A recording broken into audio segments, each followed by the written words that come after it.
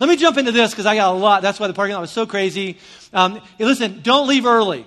Some of you are like, I got to get out of here. I'm telling you, the last 5 minutes, even if the first, 55 minutes, just you go, I hate this. And church has been horrible all your life. The last 5 minutes redeem everything. Okay? So, and if you don't like the last 5 minutes, then there's something wrong with you. So how's that?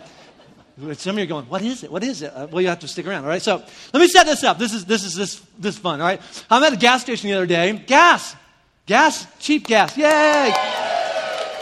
So, because I prayed for cheap gas. You're welcome, all right? So that one, but I had nothing to do with that. But anyway, so I'm filling my truck with gas. I'm going to stop now. I'm filling my truck with gas, all right? The medicine's wearing out. Okay, so I'm filling my truck with gas, and I'm like, la, la, la, and I'm looking around, and I look up at the convenience store window, and I saw something that's there all the time, but I never really noticed it. But today, I noticed it, all right? It was the Powerball jackpot number. I'm like, oh. And here's this, is that on Tuesday, Powerball jackpot number, I don't know what it is now, but it was like $40 million. $40 million, ring a bell? So I'm like looking and going, oh, that's how much our building and our mission project cost. And I thought to myself, how awesome would it be if I bought a Powerball ticket for Jesus and I won, okay? And then next week I come in here and I walked up here really humbly and I went, all right, you guys, somebody anonymously donated $40 million and we all go, yay, Jesus, and it'd be great, okay? So I'm thinking, I'm getting all jazzed up. So God, if you do that for me, I'll build this building. But then I started thinking to myself, okay, and this is a long conversation, at least 19 gallons worth. All right, and here it is, all right? How would I explain to my family, I just won 40 mil and then gave it away? So that just wouldn't be responsible, okay? Or I wouldn't live. So I started renegotiating that contract with God, okay? And it kind of looked like this. Hey, God, if you would kind of work your Jesus powers and let me win the Powerball, let me tell you what I'm going to do. I'm going to reverse tithe it. Now, let me explain that, okay? It's a religious thing, all right?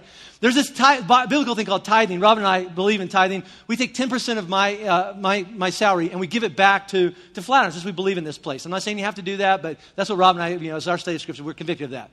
Reverse tithing would be the opposite. So here's the deal I made with God, all right?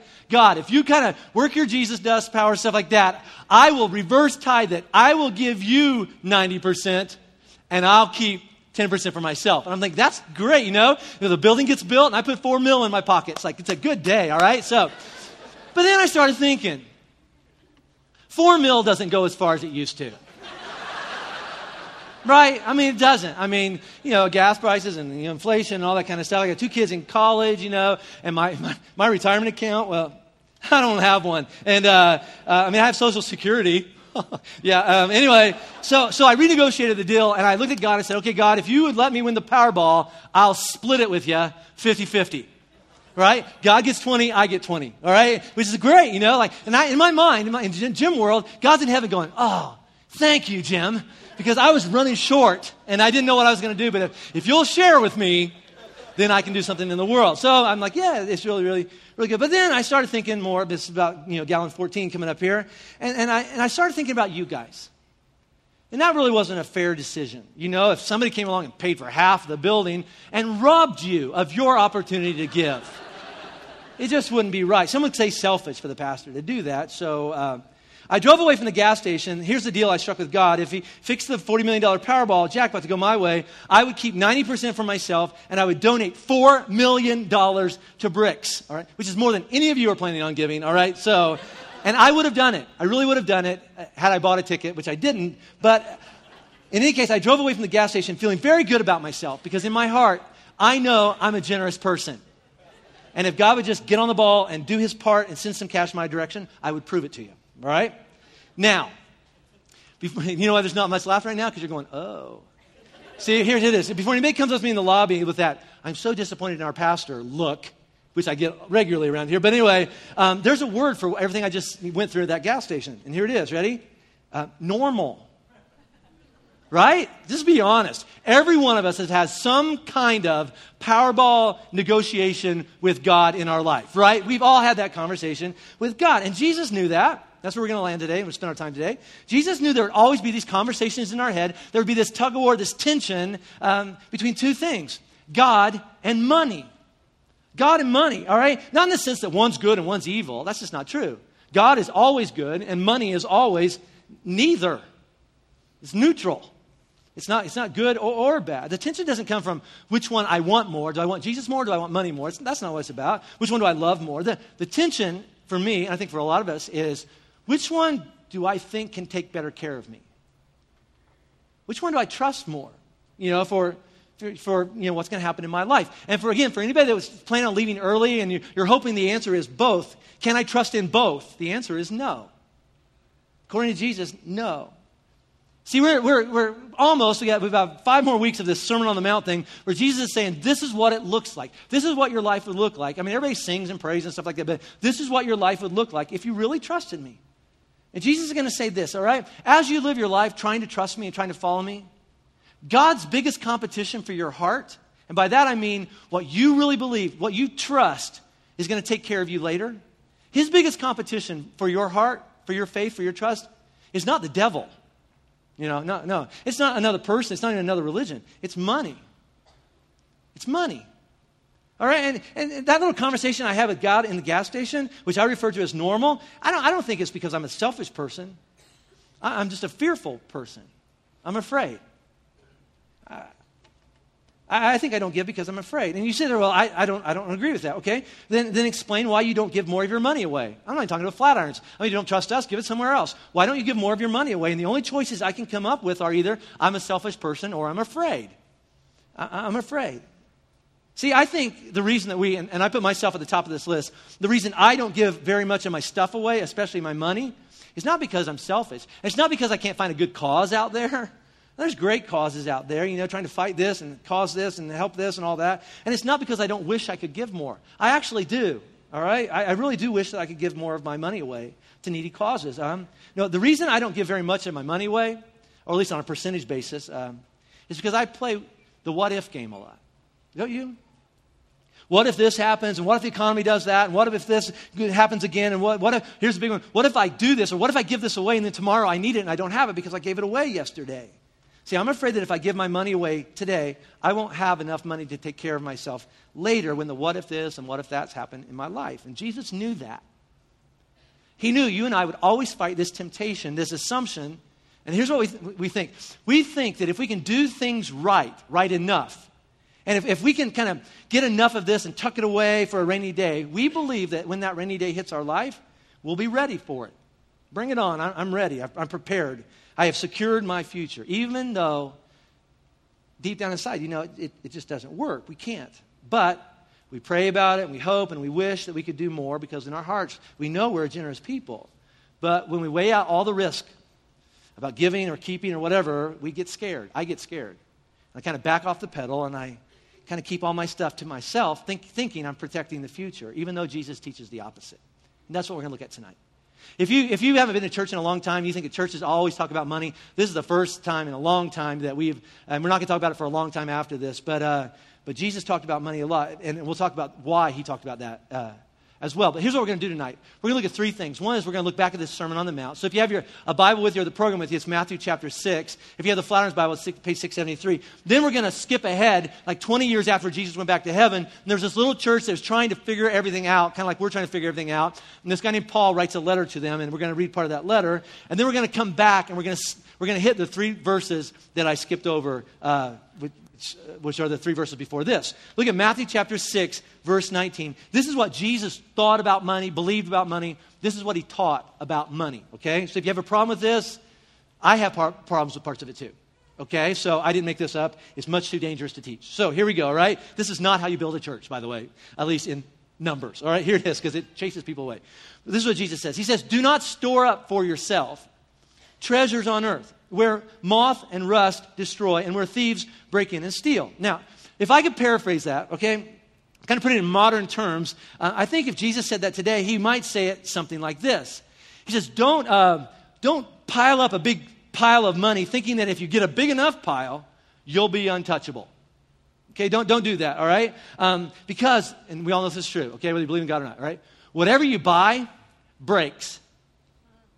And when you buy it because it's the latest thing, I promise Apple will come out with a better one next month, right?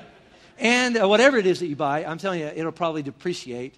And even if you have an argument for all that, it's very possible that thieves And I just filled in some other words here. Politicians, Wall Street CEOs, ballooning interest rates, bad mortgages, religious scam artists, high gas prices. It's a sure thing. Investments, things totally out of your control. You don't get a vote on that stuff.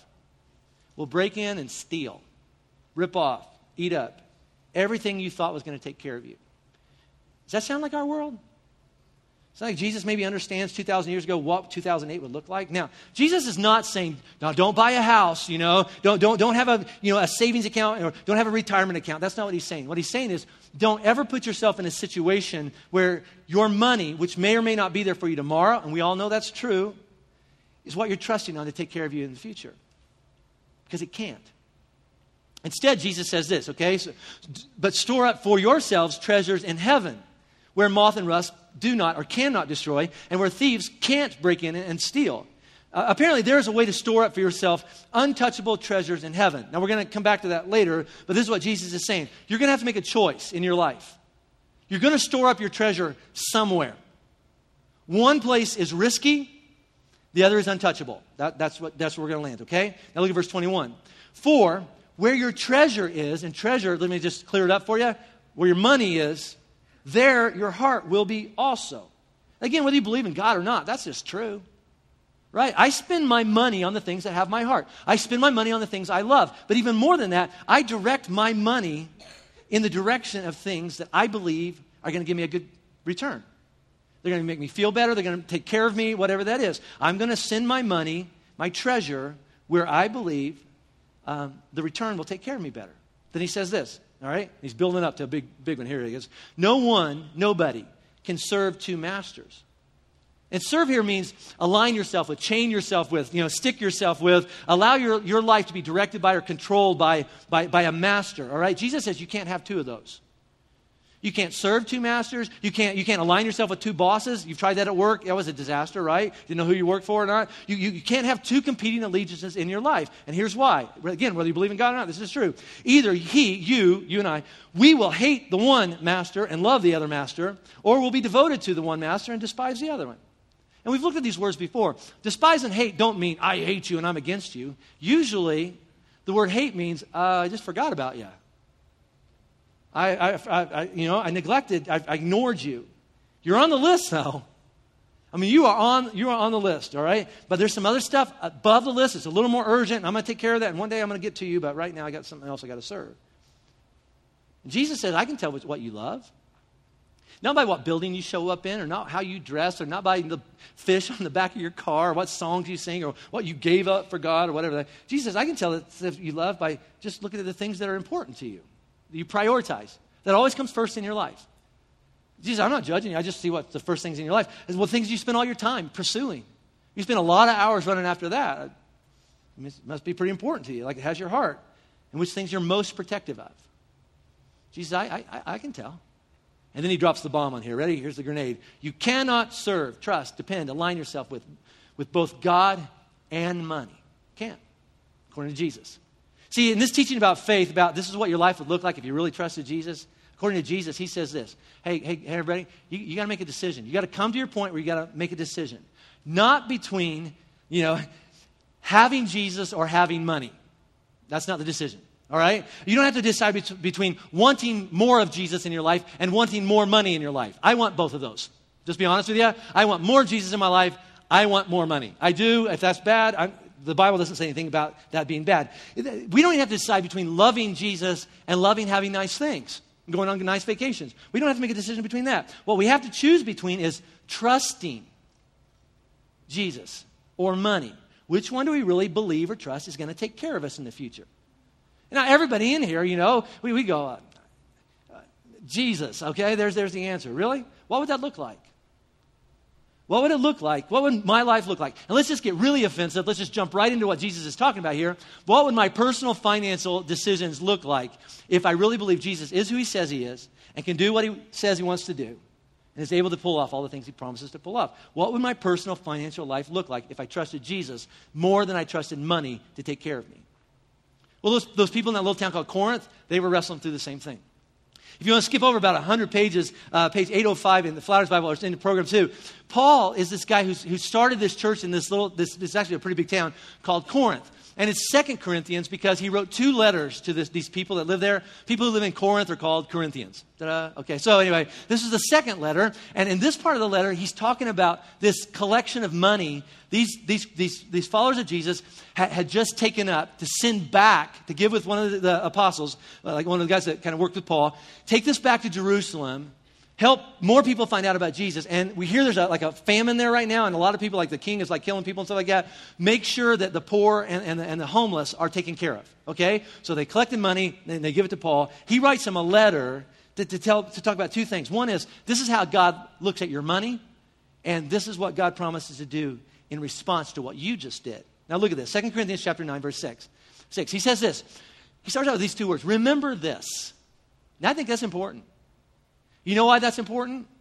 Because as soon as you walk out of this building in about an hour, you're going to forget it. You know why? Because nothing in our world is going to reinforce what I'm about to tell you. As a matter of fact, everything I'm about to explain to you, the world would come along, and the world would just mean daily life. I'm not talking about the devil or something like that. Daily life will come along and say, that's true, but this is really more true. So he starts by saying, hey, remember this. Don't forget this, okay? Because it's easy to forget. And he talks about farming. Because everybody there that went to that church probably farmed. Look, whoever sows, and this is like plants, seeds, whoever sows sparingly, not very much, will also reap sparingly. And whoever sows generously will also reap generously. Now, Paul's talking about farming, and everybody in that room, and everybody in this room, whether you're a farmer or not, knows this is true. Plant a little bit of seeds, you get a little bit of crop. Plant a lot of seeds, you get a lot of crop. That's true, but what we tend to forget is that it's also true with money. If a farmer sows sparingly, harvest comes around, and the harvest will be pretty sparse as well. If a farmer sows generously, the day will come when he'll also reap a generous harvest. You cannot, again, this has nothing to do with God. This is true, all right? You cannot sow sparingly with any expectation of reaping generously. It just doesn't make sense. That's just agriculture, all right? Now, Paul's not talking about seeds here. He's talking about money, because the same truth applies. God looks at my money, your money, our money, and he wants us to look at our money the same way a farmer looks at seeds. See, every farmer there, and all of us know a couple things to be true, or think about this, all right?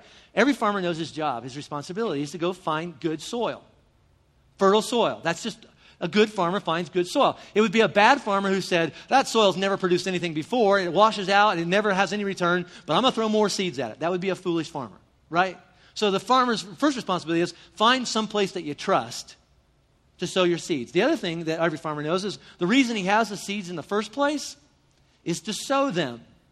Because if he sows them generously, there's a chance he's also going to harvest generously, right? See, farmers don't save up seed. You never found a farmer going, it's my seed, hoarding up seed. I got a barn full of seed, and I just want to keep it in the barn, right? You never hear a farmer say something like this. I have seeds, but I'm afraid that if I sow my seeds, I won't have them anymore. You look at that farmer and go, give me the seeds. Give me the seeds, because that just doesn't make sense. A good farmer knows that the best thing he can do, the least risky thing he can do, the wisest thing that farmer can do would be to take the seeds that he has, a little bit or a lot, and sow them. The other thing that every farmer knows, and we all know, is that almost everything having to do with sowing seeds and then reaping later, once you sow it, the rest of it is almost all up to God, isn't it? I mean, the farmer does what only the farmer can do. I'm out. Everything else is up to God. Only God knows how to make seeds actually grow. And Paul comes along and says, it's the same thing with money. It's the same thing with our personal finances. See, whatever our level of income, it's our responsibility to find a place we trust, a fertile place that we trust. And I'm not, I believe in this place, but if you don't believe in this place, you got to leave this place and go find a place that you trust. Right? A fertile soil. That's our responsibility as children of God, to find a soil that lines up with the heart of God. The second thing, like every farmer knows, and there are several awkward moments, this would be one of them. Okay? There's like 4 tonight. Right? Here's one of them, all right? The reason we have what we have, the seeds we have, be that, you're here and you get an allowance, or you got a paper route, or maybe you're just on the front end of your career and it's just a little paycheck you bring home every Friday. But maybe, you just have done something right, and your company went public, and you're bringing home serious bank. There's a reason for that. And really, the Bible only really points to One primary reason, same reason a farmer was given a whole bunch of seeds, to sow. And the Bible makes it really clear. The reason that we have what we have, be it a lot or a little bit, that's irrelevant, is this. It's not all for you. It's not all for me. It's to sow, to invest back into the soil. And by the soil, I mean the kingdom and the purposes of God. By the way, the reason we have soil in the first place is because God was in the process and sent some our way. See, again, most of us agree with that. And I can look around the room right now and I can see some religious heads going, that's right, I believe. Yeah, I believe that too. But when it comes to putting that into practice, well, what do you mean putting it into practice? Letting go of your seeds? Let me just get really specific. Picking up a pen, getting out your checkbook and starting writing out things to causes and things that you believe line up with the heart of God. I'm telling you, all that fear comes welling up. This is my story. It might not be your story. It's my story. I sit in my office at home to pay the bills, and my hands start shaking when it comes to time to give money away. And I start going this, what if this, and what if that, and what if, and what if, and what if. And I don't ever run out of what ifs. But here's what I do at my house a lot. I put my pen down, I close up my checkbook, and I go, God, I would if I could. It's just not a good time right now. But someday, let's be honest, how many times have we ever told God, someday, I'm going to get to that. And I'm not throwing stones, me too. It makes sense, doesn't it? It feels reasonable. I mean, it feels very understandable. Everybody in here could build a case for, but what if? You're right, what if? But Jesus says this, and Paul teaches this 20, 30 years later.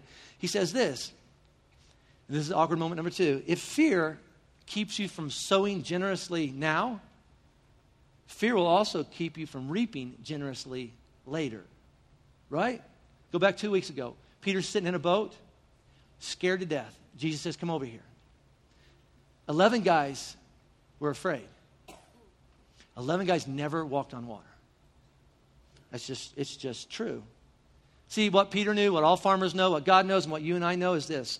The way to invite God into our life later is to jump into his now. Does that make sense? The way to invite God into a generous harvest, next fall is to sow generously on the front end. And I believe God's going to keep his promise. And we all believe that about farming. But when it comes to money, most of us do what I did at the gas station. God, okay, I believe that, but I need you to do something first. I need you to go first. I need you to send a harvest my way first. And then out of that harvest and out of that overflow, then I'll send some seeds your way later. I promise. But that's not how it works in God's economy. I wish it did, but that's not how it works. Jesus taught this. Jesus, not me. Because this is a way to just ruin a church. Jesus said this. The person who's faithful with a little bit of seed right now, he says, I'll trust you with more seed later. And then he turns around and says this, but if I give you a little seed now, and you're not faithful with it now, you run the risk of losing everything as well. I heard Andy Stanley teach this, and I'm ripping him off all over the place. So if you've ever heard him teach and you're going, that sounds like Andy Stanley. I know, I'm plagiarizing all over the place, so pray for me. But he said, he was wrestling through this. He had this big decision he was trying to make. And he says, it's like I heard God say to me, not audibly, but we've all felt God speak to us, all right? He heard God ask him this question. Hey, Andy, how much money would I have to give you before you'd give me back $100,000? Think about that. How much money would God have to send into your bank account before you would have confidence of sitting down, at your dining room table and writing a check back to him or one of his causes, one of his church, his ministry, whatever, worth $100,000? What would that have to be for him to get, $1,000 or $100,000 back from you? All right, let's just go down because that's way out of my league. Okay, how much would God have to send your way before you would feel comfortable looking back at him and saying, "Here's $20,000 back"? It's out of our league still. Okay, how much would God have to give you before you give him $1,000 back? $1,000. How about this? How about 40? How much money would God have to send your way before you go, you know what, God? Here's 40 back for something you really care about. That's a great question, isn't it? So it's really a horrible question because it's really a convicting question because we all know the question behind this is this. Are you a good investment from God's perspective? Are you a good investment? I'm not asking, do you have value to God? Yes, you do. I'm not asking, does God love you? Yes, he does. I'm not asking if you're going to heaven. What we're talking about tonight has nothing to do with going to heaven or hell. Nothing. Has nothing to do with whether God loves you or not. Has nothing to do with that. No, the question is, why would God trust you with more when there may be other people around that he could give less to and get more back from? Why would God trust you? All right, this is help me answer this, okay? I got a single mom here. This is a story in our church, by the way. I got a single mom here, makes a couple $100 a week, gets by, scrapes by, but every week walks in here and finds enough to scrape together $20 to put back in one of those colorful buckets to make sure that the ministries of this place go, all right? Now, she believes that 90% with God is better than 100% on her own, okay? So just, there she is, okay? There she is, all right? Now I got this businessman over here, businesswoman over here, whatever, who has, they've worked the system right, they've had all the right opportunities, and they're banking serious cash. I mean, they've got thousands, maybe millions coming this way. And every time they make some more money, you know what they do? They take it and they invest it back into their business, which is good. That's smart. But, and there's nothing wrong with it. The Bible says there's nothing wrong with that. But I wonder sometimes how many Powerball gas station conversations they've had along the way that look something like this. Hey, God, someday, I'm going to do something big for you. I mean, someday. Right now, it's tied up. Right now, it's not liquid. Right now, it's, I got it in these investments and things like that. But someday, God, you are going to be so proud of what I'm about to do. So hey, listen, God, someday, you're going to get yours right after I get mine. Right? Just think about it. From a pure seed sown to return ratio, God would be smarter if he gave more to who? And you just got to look at that, all right? The question is, why should God trust me with more of his money when he might be able to give it to somebody else and actually make a bigger ripple in the world? See, giving your money to the things of God, and again, we say this all the time, if you don't trust us, find someplace you trust. Just don't be a selfish person where you hoard it all for yourself. But giving your money to the things of God, it's just smart. It's just wise. Because the risky thing, and every farmer knows this, and over the last month, every financial person in this room knows this, keeping it for yourself, thinking that will take care of you, it's just not true. And you know it's not true. You know it's not true for a couple different reasons, a couple different perspectives. One is, let me just ask you this. How many people do you know have ended up in bankruptcy, in overwhelming debt and financial stress and ruin because they were too generous? Their life just tanked because they kept feeding poor people, and giving them ministries and, helping, single moms and stuff like that. But their life just fell apart. Now, you know what? You might be able to come up with a name or two. Some people who said, they gave all their money away and they didn't even, pay their own heat bills and stuff like that. So you might be able to come up with a name of that. Now, what about this number of people? How many people do you know who have lost their health, their marriages, their careers, their joy, their financial freedom because they kept or spent all of their money on or for themselves? Which one's more risky, really? Keeping it or giving it away? The other reason that we know that money can't protect our future is because if and when, I don't want to say if, when the day comes when the bottom of our life falls out, what do you mean? When our finances tank, when the company that we've worked for all these years just fails or lays us off, when the economy dips, what are you going to do? Now, I know what you're going to do. You're going to do what I'm going to do. You're going to do the same thing I would do when my health falls apart or my marriage falls apart or I think my kids are going to be home at 11 and they don't come home and something happens in my life and my heart just breaks. You know what you're going to do? You're going to run to God, right? You're going to run to God and you're going to pray a prayer something like this. Hey, God, I need you to jump into my life. I need you to jump in the middle of my financial world. I need you to jump in the middle of my family. I need you to jump in the middle of my marriage. I've never listened to you before, but this is different.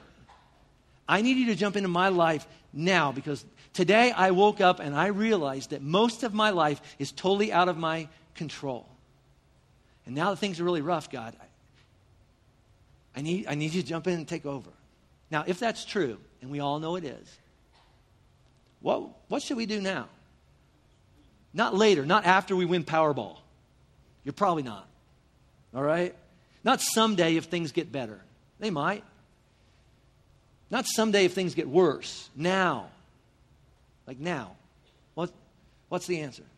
Here it is. Look at the next verse, verse 7. Okay? Each person should give away what he has decided. If you have your program, you might want to circle that, or if you have your Bible, you might want to highlight that one. What he has decided in his heart to give, not reluctantly, not like, oh God, here, not like that, or under compulsion, like, oh, there's a law in the Old Testament that I do this or I go to hell. No, that's not why we give. For God loves a cheerful giver. Here's what God, write this down. Here's what God tells you to do with your money. Make a good decision.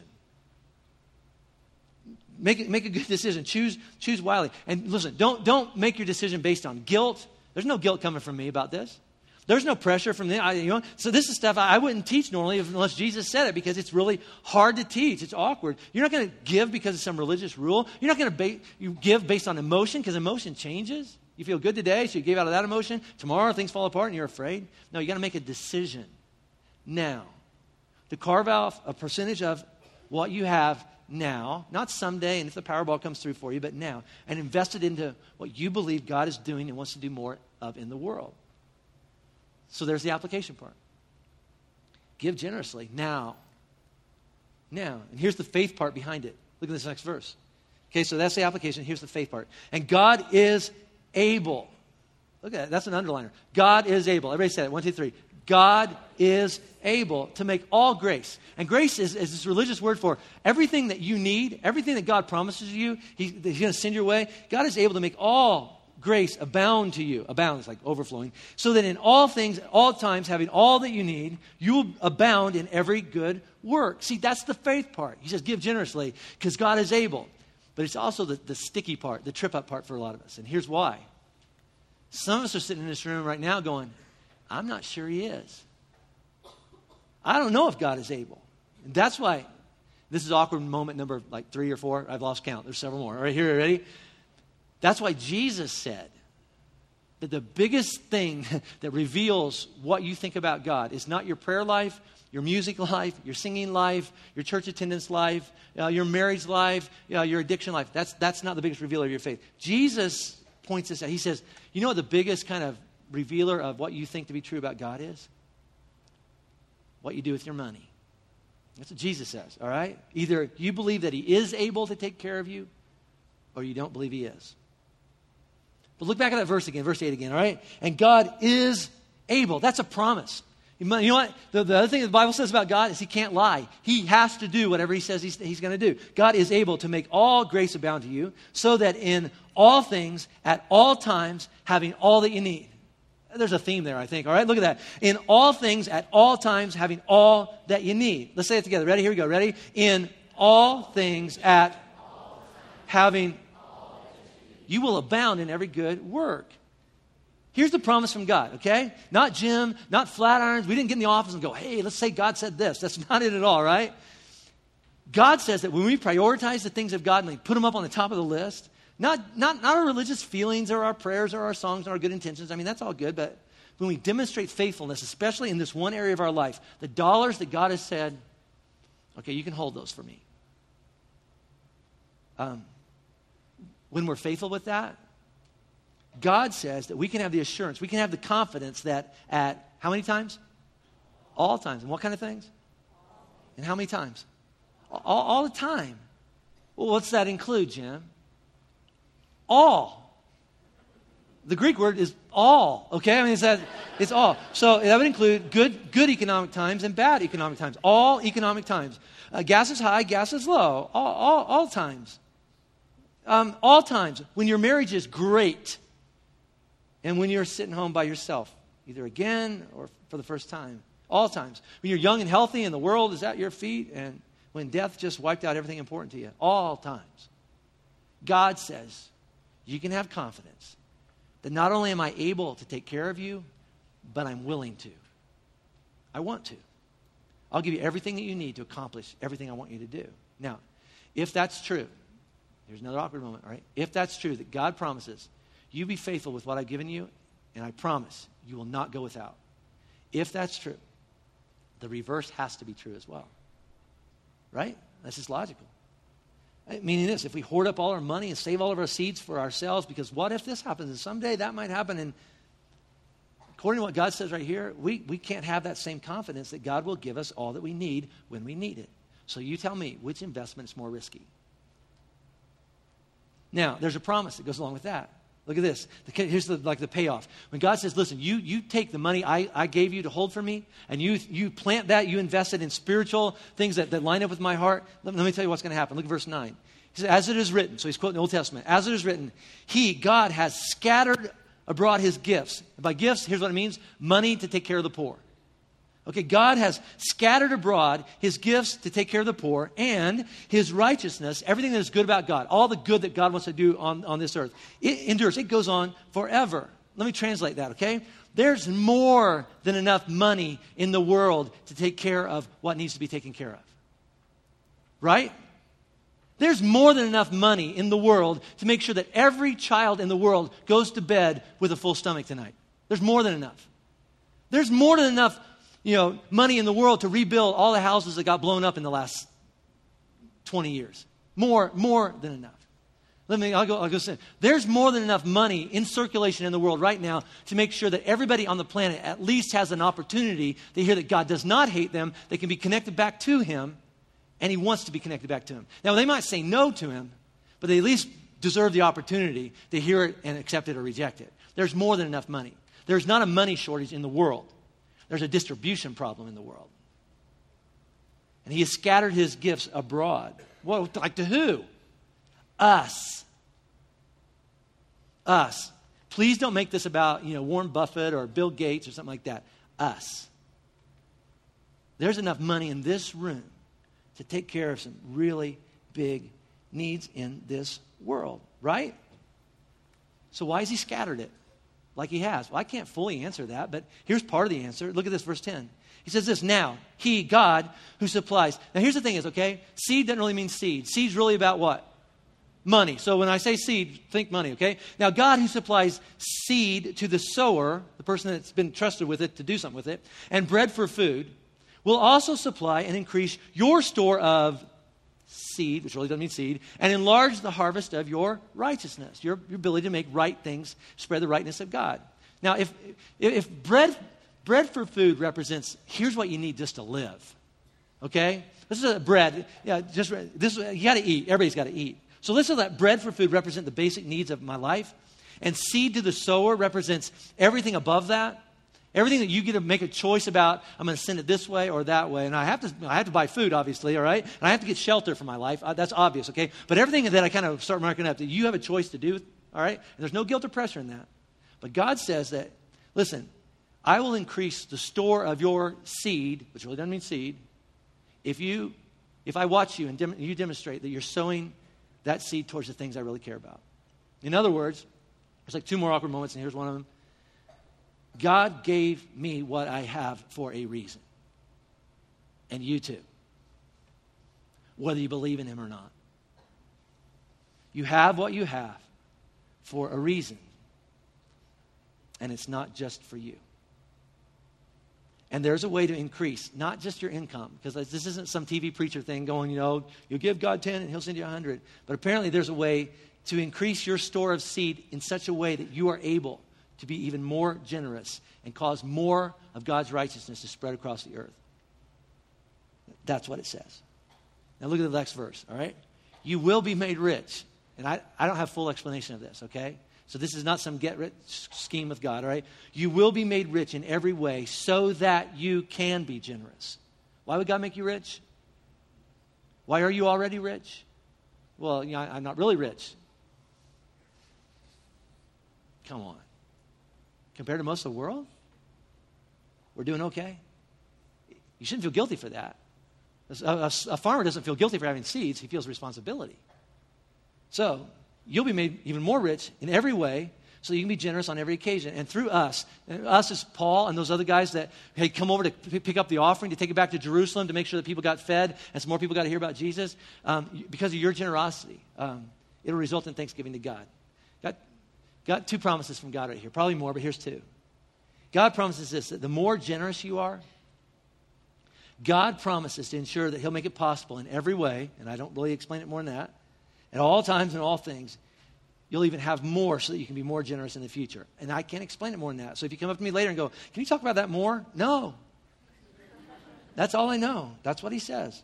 According to the Bible, the wisest thing that I could do for myself later is be generous towards the things of God now. That's what it says. The other thing is your generosity, my generosity, will result in people turning and saying thank you. Probably not to me or you, but to God. When they realize that God, working through people who claim to follow him, claim to love him, claim to believe in him, claim to trust him, people who are faithful with what God had said, you hold that for me. Paul says that when that happens, people will discover that God has not forgotten about them, and that he loves them, they matter to him, that there's somebody to him, and he cares for them. When I was growing up, I had it kind of rough, I guess I would say. I ended up doing two stays in foster care. What I've gone through my life believing was that nobody cares. Everybody leaves eventually. Everybody does. Then I met my future husband. I had no value in my mind. And here was this guy who was willing to pay attention to me. One day we had a fight that became physical. I gave him an ultimatum, and I said, if you can't get sober, then I can't stay. I can't do this marriage anymore.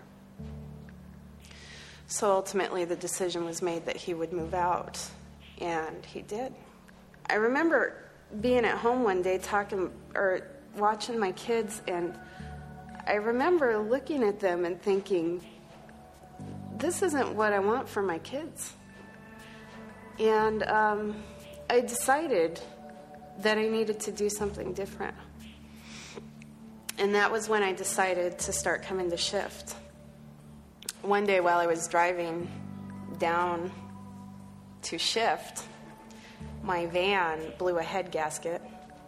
I really needed that car to keep working, but I was broke. I didn't have enough money for food, and I didn't have food. I was literally scraping by. That's a scary place to be in when you have 2 kids to take care of. I just cried because I thought,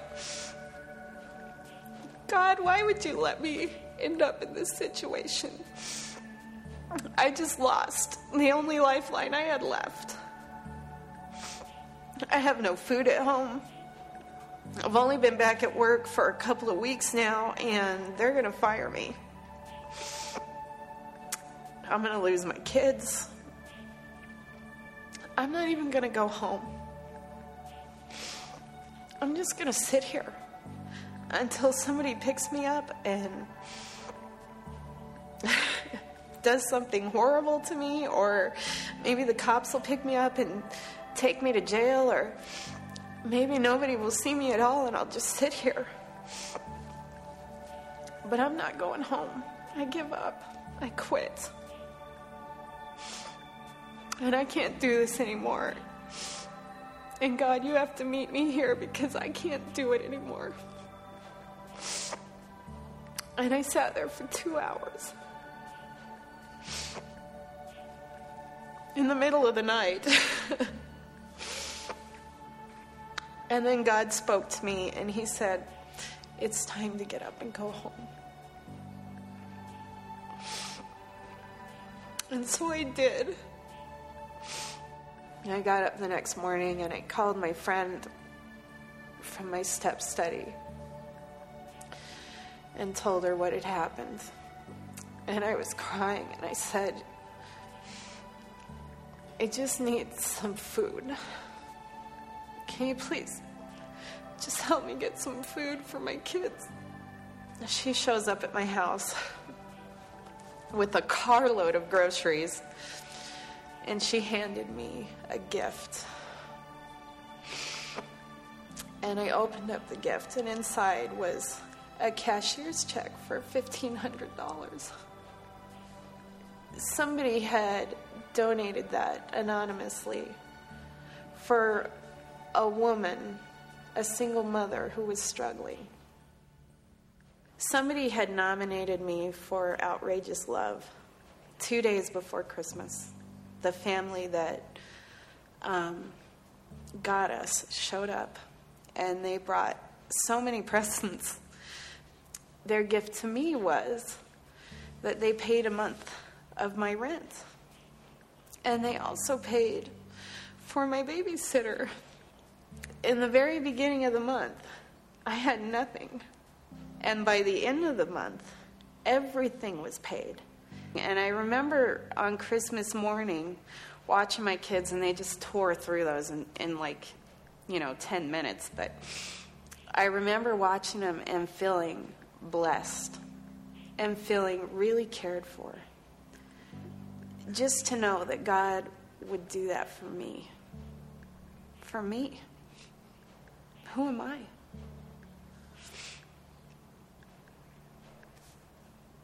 I'm somebody to him.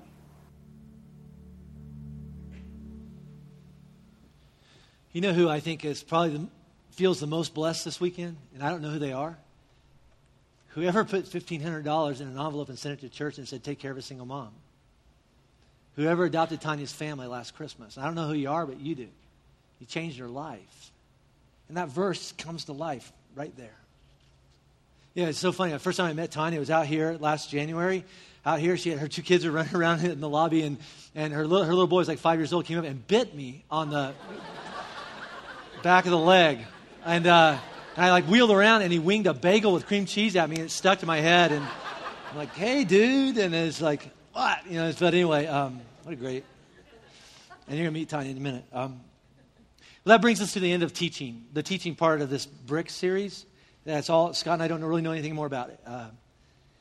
And by application, I mean that if all that is true, then what would my life look like? That's what we got to go home and wrestle with.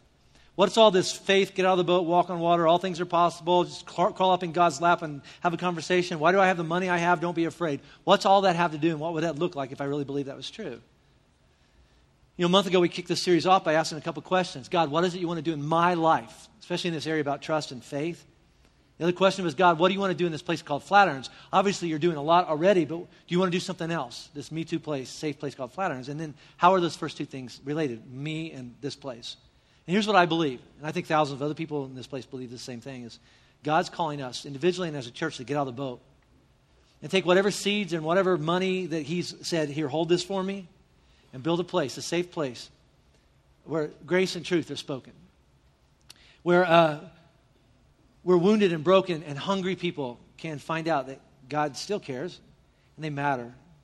People who don't know, or maybe they used to know, then something happened, like life ran over them and they forgot that God does care about them. Could we create a place where people bump into Jesus hard? Not just over on 24 acres, a mile away from here, but all over the world. Tanya and her two kids, Shaked and his family of 7. Let them know that God's still there, that he loves them, wants them to have food and shelter and love. So what's your part? I don't know. Paul wrote in that, what we just read, is that's between you and God. You have to decide. It's between you and God. You can't let some preacher get in the way of that, right? You have to decide in your heart what you're going to give towards this building relationships in Christ. But Jesus makes it clear. I think this is the last awkward moment, because I would never say this, because this is how you make church attendance go down. Jesus makes it clear that whatever you decide about this, and if it's not here, somewhere else, but whatever you decide to give, whatever portion of your money you decide, from now on I'm going to give this money away, it will be a declaration about what you believe to be true about God. Whether he can take care of you or he can't, whether you trust him or not. And I can't answer that for you. But here's your homework assignment. When you came in today, everybody got a card on your seat, right? Don't even open it. Just put it on your lap and listen to me, okay? Because I want you to take it home, but I don't want you to write anything on it, okay? If you go, I already did, get another one, all right? We have several, all right? Take it home and put it somewhere that you're going to see it, like, on your bathroom mirror or on your dresser or, above your head of your bed or above your TV, whatever that is, and someplace you're going to see it. And here's what I want to go back to really quick. Go back to Matthew chapter 6. There are 3 verses that we skipped right over where Jesus talks about something that very few Christians do anymore, especially for spiritual reasons. I mean, some of us do this for other reasons, but he talks about fasting. You're like, this is the part I thought he forgot about.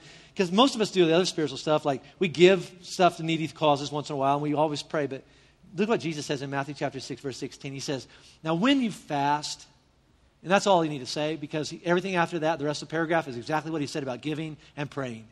Please don't do silly, empty religious rituals. And don't do it to impress other people. You know, he actually says, don't walk around looking hungry. We know those people, right? They walk around going, you know, I love Jesus. I haven't eaten since February. You know, it's like, you're like, wow, you're spiritual, you know. And he says, no, wash your face.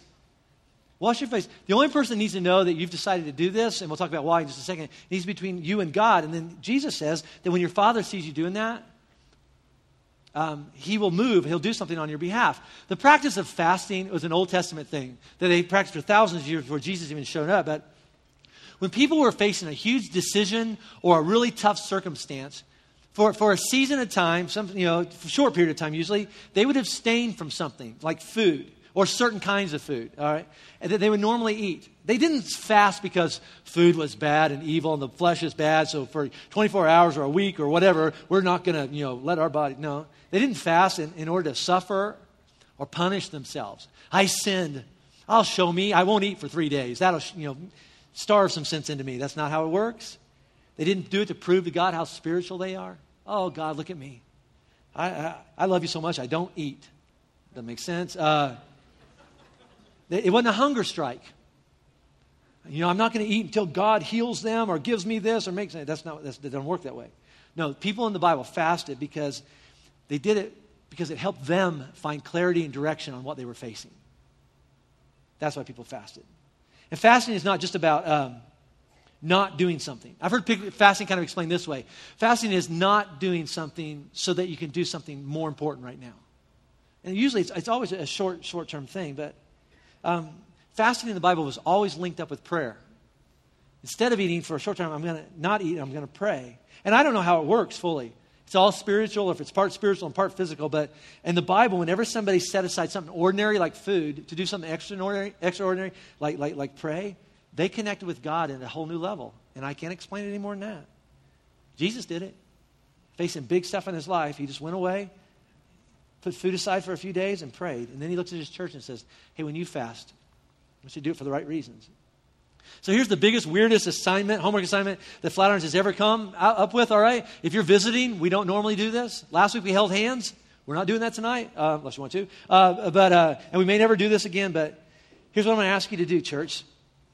All right? If you're physically able to do this, if you're not, don't do this. But if you can't physically do this, I bet you and God could work out some variation on that, on what we're going to talk about. But would you set aside at least 24 hours in the next week before you come back in here and replace food with prayer?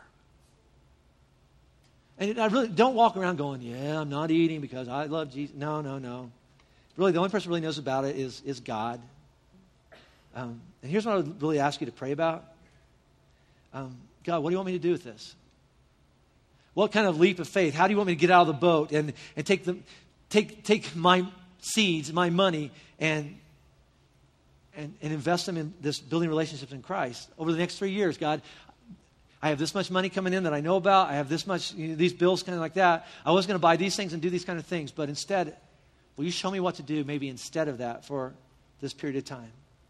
Because I love my stuff and I love my experiences and I love that, but I also want to make sure that as I love all my stuff and build up my pile, that I don't forget about the most important things. Letting people know that you love them. Giving food and shelter to the forgotten, discarded in the world. Colorado, Afghanistan. Would you pray about that? Pray through all the what ifs. Oh, the what ifs are going to hit you. They're already hitting you, aren't they? The yeah buts. And then when you're all convinced that you've heard from God, then make your decision and fill out your card. And if you fill out your card on Tuesday and then Wednesday going, oh, no, what am I going to do? I changed my mind. You can download a new card online. Okay, there you go. Maybe 10 times as you scratch out and stuff like that. Here's the thing. It's next weekend. Will you bring that card back here? And here's the thing is, we're going to lay it right here. And then here's what we're going to do. You're going to lay down your card. Over the next 3 years, this is what I've decided in my heart between me and God, that I'm going to invest in making sure that we have a place that people can come and bump into Jesus. You're going to pick up a brick on the way out. This whole place is going to be full of bricks. And you're going to take it home with you. This is why, by the way, that we're dismissing our 2nd through 5th grade, because this is a family deal. You may be the head of the house and going, well, I'm going to give for the whole family. I don't know if you have that right. Because across the hallway, all our kids are learning about sharing. So as the head of the house, you decide what you're going to do, but your 6-year-old, your 10-year-old, your 13-year-old, they need to work out their stuff with God too. So let them lay their card up here and let them get their brick and let them write their third grade friends all over it. And in 18 months, we'll bring it back and they'll pray that their friends walk across that and into that children's ministry and ask Jesus to come and live in their life. So we're going to do that. Bring your whole family in here. Come up here together as a family. Now, I'm done. In Bible times, all right, and we're just trying to be a church that's kind of like the ones in the Bible. When Jesus was done or the apostles were done, something like that, they would do a collection to make sure that more people found out about Jesus and also the poor were taken care of. They would build a special table. It started with Judaism, and we don't normally have one, but we built one. But we're going to build a better one right now, an altar. And this is the altar that we're going to lay our gifts on next week. But Flatirons is not a building, is it? It's people. The church, you can't put church in a box. We're not trying to do that. Flatirons is people. It's a building, but the cornerstone is Jesus, and everything else is us. It's a million bricks. But more than that, it's a million stories. It's a million relationships. It's a million lives, changing lives, always changing lives.